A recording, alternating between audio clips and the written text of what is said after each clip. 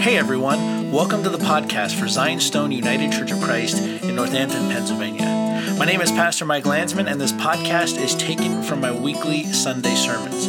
I pray that they'll be a blessing to you, and if you're ever in the area, please stop in and worship with us. We'd love to have you.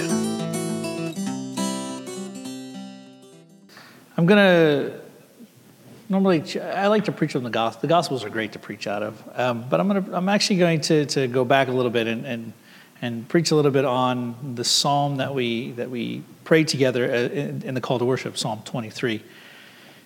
And teaching on the Psalms can sometimes be a bit daunting, because when you learn how to read and interpret Scripture, there are tools that you learn. Parsing biblical languages, learning how to interact with Hebrew and Greek, learning historical contexts of various peoples and places, learning the intersection between theology and practice. These are all tools that are brought to bear when we read and study Holy Scripture, particularly when we proclaim it on a Sunday morning as the Word of God. The Psalms are a little bit different, though, because they're not stories. They're not narrative, though they retell events. They're not prophecy, though they do reflect the words of the prophets. The Psalms they're songs. They're poetry. And if you remember anything from English class, or if you were like me anyway, poetry was notoriously hard to interpret. Because, surprise, surprise, brothers and sisters, I'm not very imaginative. I remember, though, wrestling with poetry. In history, I would usually have the history book read and finished before we even were like halfway through the year. I would have had read all the way through the history book, and I would have remembered everything, and I'd do really well on my history test. But when I got into English class, it was a little bit harder not with reading. I was always a very good reader. Not with recollection. I could always recall things. My issue was interpretation, particularly with poetry. And poems and songs can be difficult because sometimes they may have one meaning, or if you ask some music artists, they may have like notoriously difficult songs. Like, okay, I'll give you a stupid example, right? So the pop singer, his name is Seal. He's got a song called "A Kiss from a Rose," and you think to yourself, and you say, "Hey, Seal, what does that mean?" And he'll probably say, "I don't know, whatever you want it to mean." And to this day, I still don't know what a kiss from a rose actually means. The Psalms can kind of be like that, because what you have is the collection of a book of poetic worship. They are the collected worship of the Hebrew people, but also the collected worship of the Christian church. Not only for the Jews of the past, but also for the burgeoning church, particularly what we've been hearing in the book of Acts. The Psalms are a collection, and they've been part and parcel and an important part of the life of the church. I remember I went to a monastery a few years ago. Every couple of years I go to spend some time away and pray, and I was reminded when I was there that the monks, they pray through the Psalter, all 150 Psalms. They pray through them, I believe, weekly. And then during the Lenten season, they pray through all 150 Psalms twice a week. And I could be wrong. I'm just riffing here, but this, and you can fact check me on this, right? Later on, you can say, I looked this up and you were wrong. But I think if you're even going to be a bishop in the early church, you had to have memorized all of the Psalms. And the Psalms are powerful. The Psalms minister to us in a special way.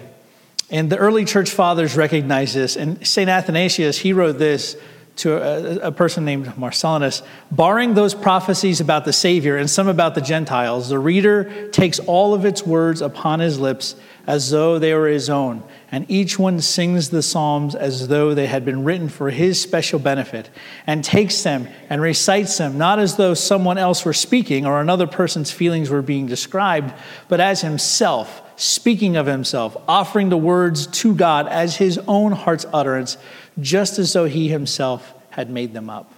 I love what he says there. He's saying that when we pray the Psalms, they are the prayers of every person who prays them. So even though it may say a psalm of Asaph or a psalm of David, because those are the words on our lips too, it is a psalm of shame. It is a psalm of Jeanette. It is a psalm of Dave. It is a psalm of Phyllis. It is a psalm of Michael. They are our psalms. And this is because they're so personal and poignant and powerful and just as relevant to worship today as in times past. And there are some churches who don't even sing hymns, the beautiful hymns that we sing on Sundays. Some churches say you can't even sing those hymns. All we need to do is sing the Psalms. They're important. So with all of that in mind, I would love to focus on the psalm we used as the call to worship, which is Psalm 23. Probably the most well-known psalm in the entire Bible, apart from David's psalm of repentance. The Lord is my shepherd, I shall not want. He makes me lie down in green pastures. He leads me beside still waters. He restores my soul. He leads me in paths of righteousness for his name's sake. Even though I walk through the valley of the shadow of death, I will fear no evil, for you are with me. Your rod and staff, they comfort me. You prepare a table before me in the presence of my enemies. You anoint my head with oil, my cup overflows. Surely goodness and mercy will follow me all the days of my life, and I will dwell in the house of the Lord forever. Brothers and sisters, this psalm is a description of our life in Christ. Of our life in Christ. And it starts off with the first verse. The Lord is my shepherd, I shall not want. It begins with Jesus, right? It begins with him and what he does for his people. And in John 14, we heard John referencing Jesus saying, I am the good shepherd, probably drawing off of this imagery from Psalm 23. I know my own and my own know me. And as the shepherd of his people, Jesus, as we saw in this first verse, he provides. I have what I need. I am being taken care of. God cares about our needs. Sometimes we forget that. He cares about our needs, our spiritual needs and our material, our physical needs. He cares about both. And too often, TV preachers twist the scriptures and overemphasize his provision of the material at the expense of the spiritual. But that doesn't change the fact that God still provides. He still provides. He still cares. And he wants us to be taken care of. The next verse says, he makes me lie down in green pastures. He leads me beside still waters. As a shepherd of his people, Jesus leads. He leads us to a place of rest and to a place of refreshment. Remember last week when we talked about times of refreshing coming from the presence of the Lord? We may not know where he is taking us, but because we know he is good, we can trust that he's leading us in the right direction, that he's leading us in the right way. As a shepherd of his people, Jesus leads. He restores my soul. He leads me in the path of righteousness for his name's sake. As the shepherd of his people, Jesus saves. Brothers and sisters, it's not just a funny bumper sticker. Jesus saves. We are saved for something. God works in the human heart. He restores our soul, the work of salvation. Our souls have been restored from death and sin to life and light. John 10:11 said, he said, I am the good shepherd. The good shepherd lays down his life for the sheep. And that is the act of salvation and the resurrection that Jesus has accomplished for us. And in Acts 4:10, Peter said, let it be known to all of you and all the people to Israel that the name of Jesus Christ of Nazareth, whom you crucified, whom God raised from the dead, by him this man is standing before you well. So last week we said the healing of the crippled man is a picture of the healing God does in our hearts when we turn to Jesus. And this is what it means when it says, he restores our soul and leads us along the path of righteousness. That we have been made new. That by an act of his love, by an act of his grace, he has transformed us. He has taken us from the kingdom of the world and he has translated us into the kingdom of his Son. He has brought us from death to life. Jesus saves. Even though I walk through the valley of the shadow of death, I will fear no evil, for you are with me. Your rod and your staff, they comfort me. As a shepherd of his people, Jesus protects. So then we ask ourselves, what is this valley of the shadow of death?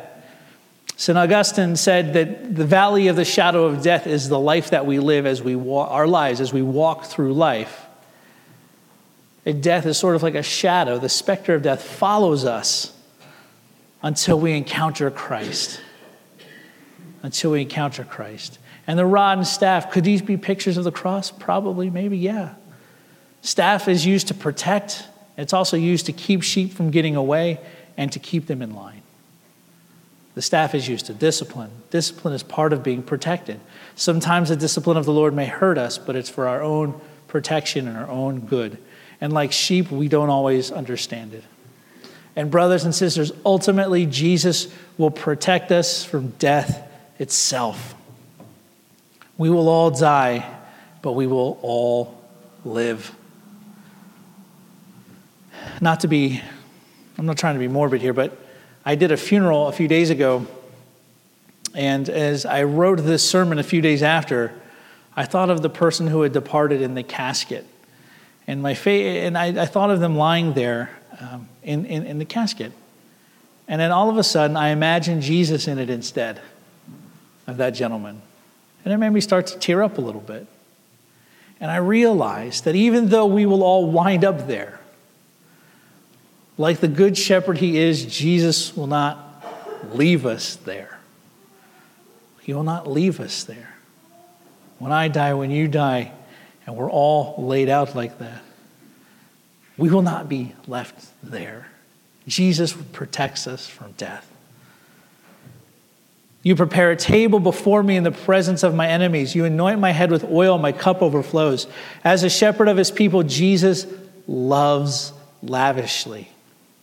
He loves lavishly. What's up with this table in front of enemies? There's a couple of possibilities. The table being set up before could be what do you do at a table? You eat, right? You feast. You sit around with your friends and your loved ones and your families and you eat good food and you have a good time. He sets up a feasting table in the presence of our enemies. So in other words, your enemies see how God has provided for you, how he has protected you, how he has saved you. They see and know. And even as they are trying to harm you, they see you feasting at God's table. Surely goodness and mercy shall follow me all the days of my life, and I shall dwell in the house of the Lord forever. As the shepherd of his people, Jesus is faithful. He remains faithful even when we are faithless. He loves even when we hate, and his goodness will follow us even after death. And it's like one of the girls said during the children's sermon when she pointed up to this beautiful picture we have of Jesus, and she said that if one gets lost, he's going to go looking for that lost one to try and to bring that lost one back. Jesus is faithful to us. Even when we are faithless, even when we, like Peter, deny him, even when we turn away from him, he still comes after us because he loves us. And I shall dwell in the house of the Lord forever. Psalm 27:4. One of my favorite verses. It says this: one thing I have desired of the Lord, that I will seek after, that I may dwell in the house of the Lord all the days of my life, to behold the beauty of the Lord and to inquire in his temple.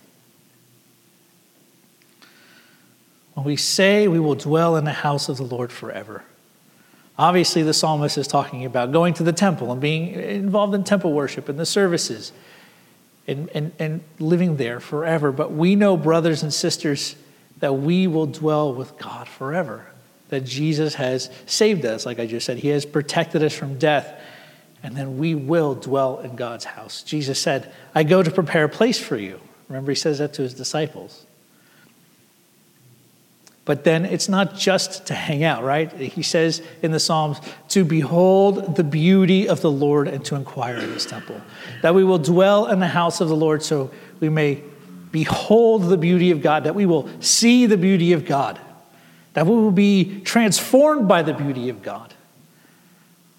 And that happens in the house of God here today too.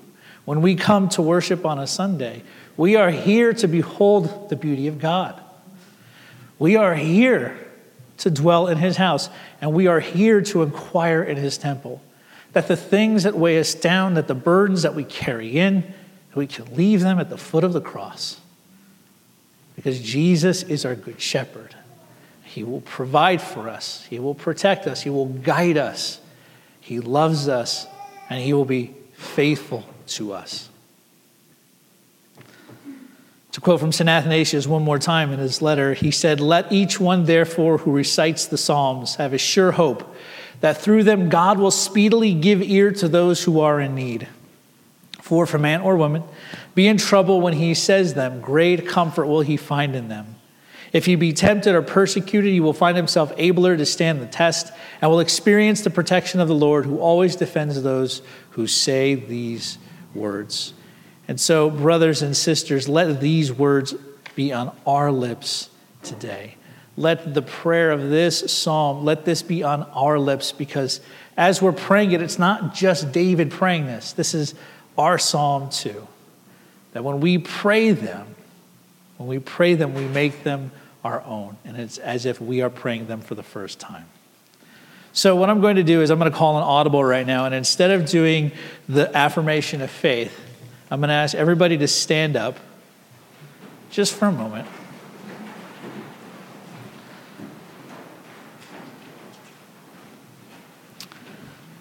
So what I'm going to do is I'm going to read the first verse. I'm going to read there's only 6 verses. So what I'd like to do, I'm going to read each verse, and I'm going to give you a second.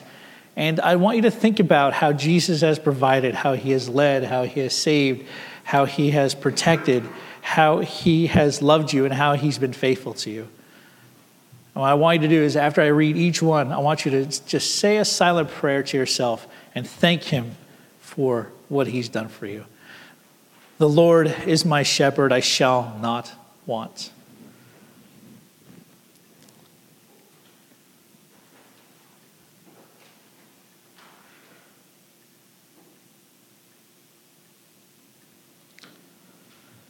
He makes me lie down in green pastures. He leads me beside still waters.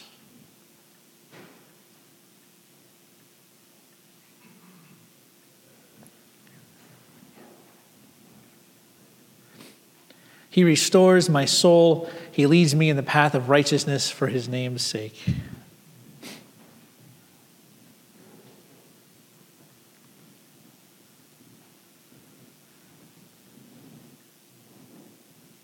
Even though I walk through the valley of the shadow of death, I will fear no evil, for you are with me. Your rod and your staff, they comfort me.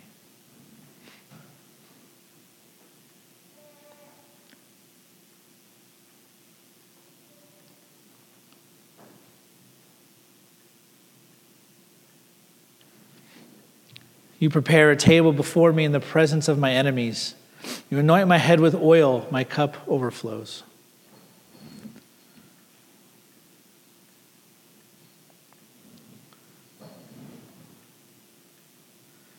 Surely goodness and mercy shall follow me all the days of my life, and I will dwell in the house of the Lord forever.